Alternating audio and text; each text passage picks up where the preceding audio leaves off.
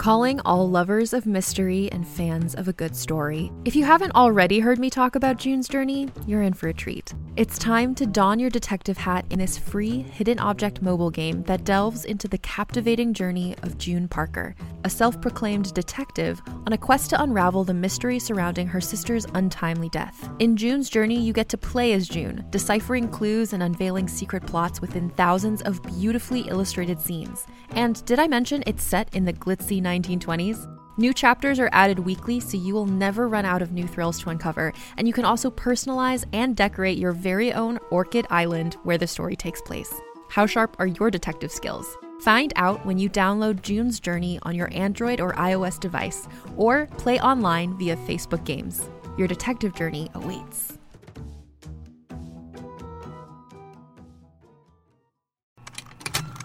Contained herein are the heresies of Radolf Burntwine, erstwhile monk turned traveling medical investigator. Join me as I uncover the blasphemous truth of a plague-ridden world, that ours is not a loving God, and we are not its favored children. The heresies of Radolf Burntwine, coming January 2nd, wherever podcasts are available.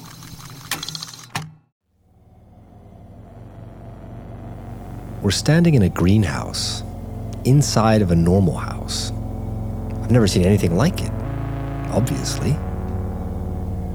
We're in the living room, or what would have been the living room. There's no furniture. The carpeting's been torn out. There's a giant glass structure full of plants filling up the entire space. To make room for the top of the glass roof, part of the ceiling's been opened up.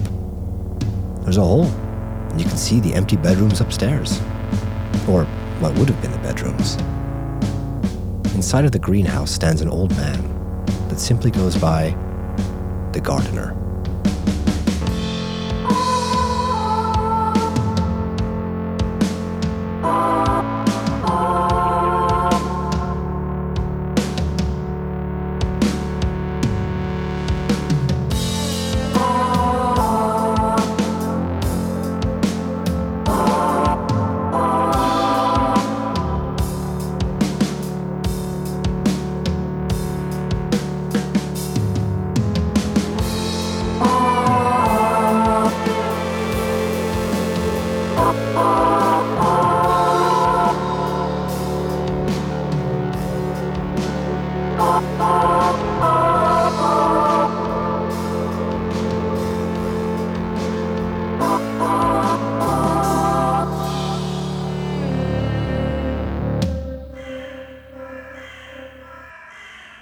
While walking up to the gardener's house, the waitress warned me that he was a man who may seem soft and gentle, but that wasn't the case.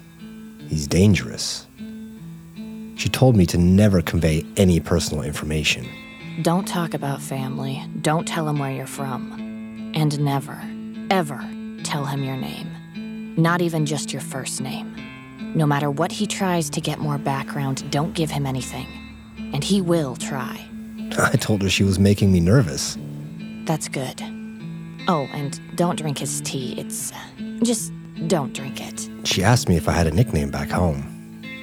I told her everybody in Corvette just called me Sleeper.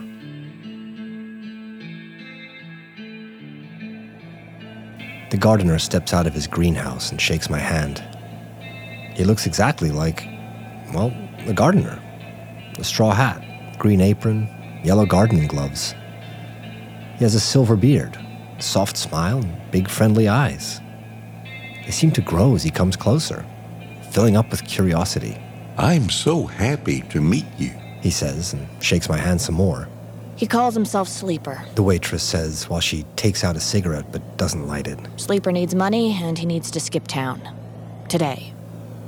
The gardener doesn't break eye contact with me. It makes me a little uncomfortable.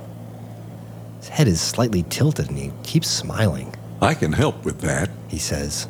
I have just the job for you. But first, tea. Are you thirsty? Do you like herbs? The waitress slaps me on the shoulder like an old buddy. I have to get back to the diner, she says.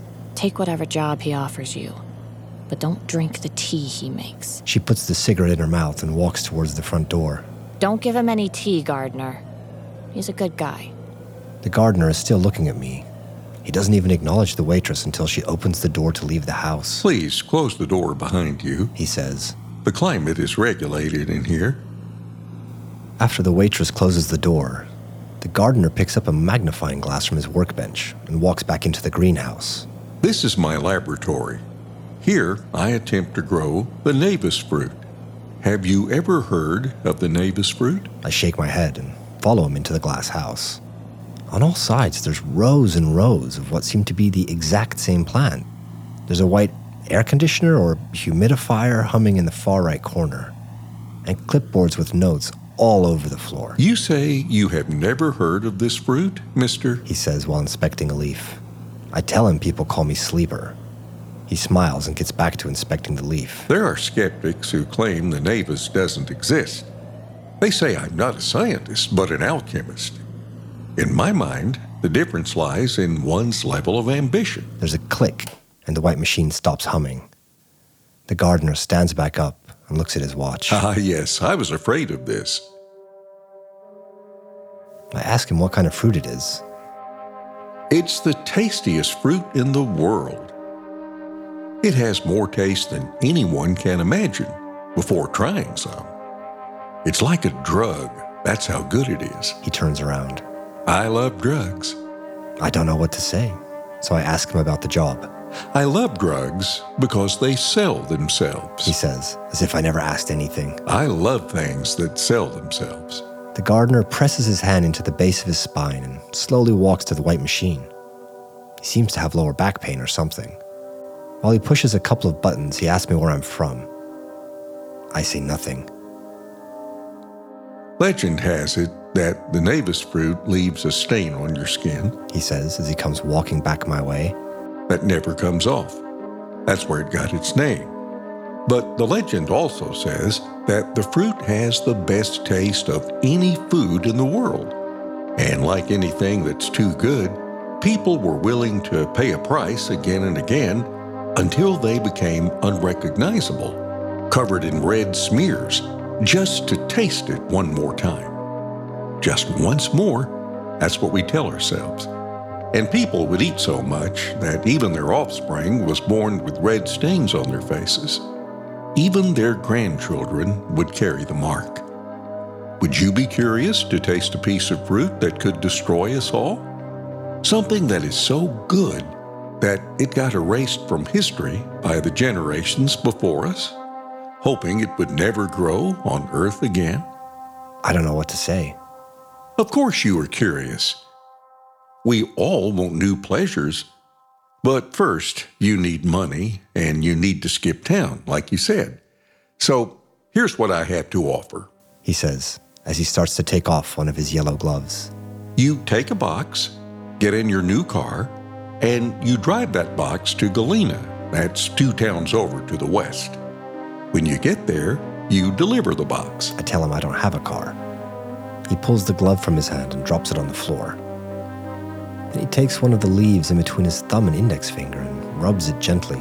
You aren't listening, he says while he keeps rubbing the leaf. I'm giving you a car. It's yours, just like that. And if you deliver the package to the post office in Galena, there will be an envelope with $8,000 in cash waiting for you. I ask him what the risk is. There is no risk to you. I tell him I don't believe him. Just deliver the package. Keep the car and keep the money. But the one thing you have to consider is that you work for me from now on. Maybe I won't need you ever again. Maybe one day I'll ask you to bring something else to some other place. He comes closer and leans right up to my face. I can smell earth in his breath. I'll never force you. You can always refuse if a job doesn't feel right. You are a free man, after all. I get to make you an offer, though, whenever I want to. And my offers are usually irresistibly good. I look into his eyes. They aren't big anymore, almost disappearing into his wrinkly skin. They're retreating like turtles. Will you take the package 2 towns over and continue your journey into the world, Sleeper? Or will you stay in this town forever and steal food to keep from starving? I tell him I'll take the job. For some reason, I'm whispering. Good boy, he says, even though I'm well over 30 years old. The gardener tells me to hold still. Like some kind of guru, he presses his thumb and index finger onto my left cheek, closes his eyes for a second. Then he smiles and says, You carry the mark now, sleeper. I don't know what I'm supposed to do, so I ask him where to go. Your new car's outside. The package is in the trunk. Close the door behind you. I try to regulate the climate in here.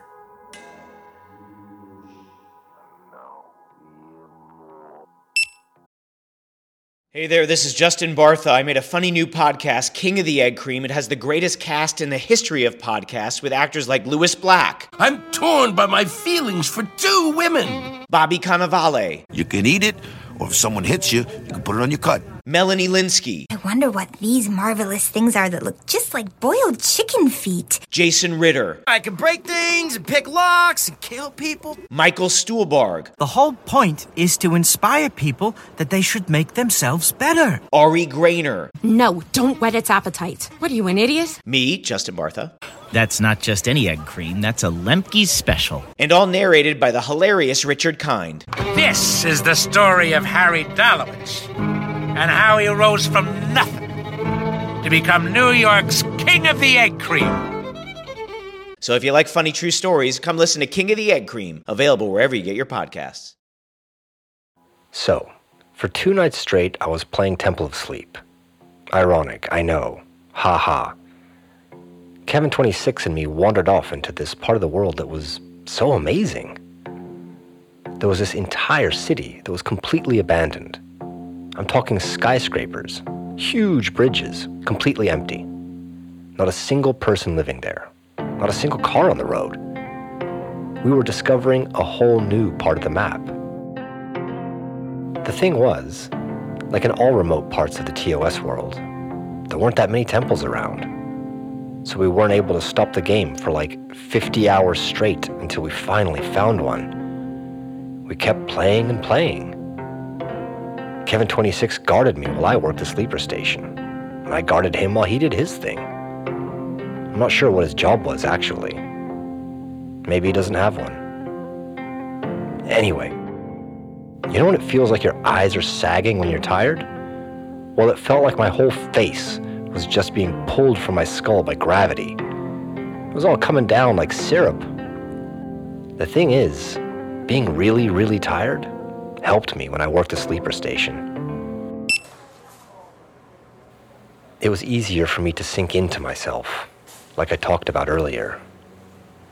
It seems like there's this door that leads into a kind of dream world, a world inside your mind. And the more tired you are, the closer you are to actually sleeping, the easier it gets to step through that door and disappear into yourself. To be honest, I kind of got addicted to that feeling. It's horrible to say out loud, but I think I actually got addicted to the sleeper station. I hadn't slept for 2 nights in a row, and I was about to start a double shift. I don't know what I was thinking. I acted like a drug fiend, upping the dose each time, hunting that high, no matter how damaging it is. The first couple hours of that shift just kind of disappeared. I looked up and it was lunchtime all of a sudden. So weird. Kim was quiet while we had our lunch on the parking lot. She wasn't talking about the regulars or anything. I didn't know what was going on. The thing was, I was so tired I basically fell asleep. So at some point I got up and said I had to get back to work. But when I looked down, she was crying.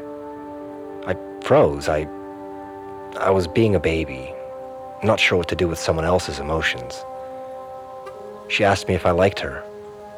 I said yes. She asked me if I ever thought about leaving this place. I said yes. Kim got up and smiled at me, but she was also still crying. She asked me if I would come with her. Skip work? I asked.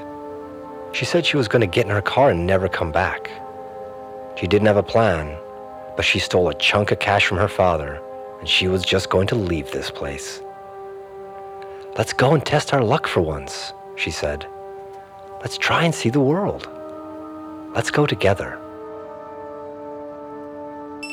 Every morning when I wake up, I think about that lunch.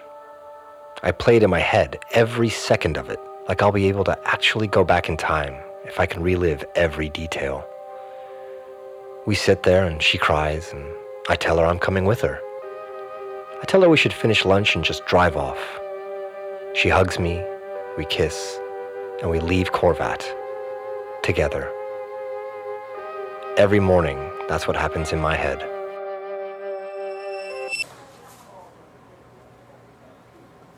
I'm working the sleeper station, but I'm having trouble sinking into myself. When I look to my left, Kim isn't there. She left Corvat weeks ago, and I'm still here, playing Temple of Sleep. Why didn't I go with her? Why did I tell her I had to go back to work? That I didn't have a choice? Of course I did.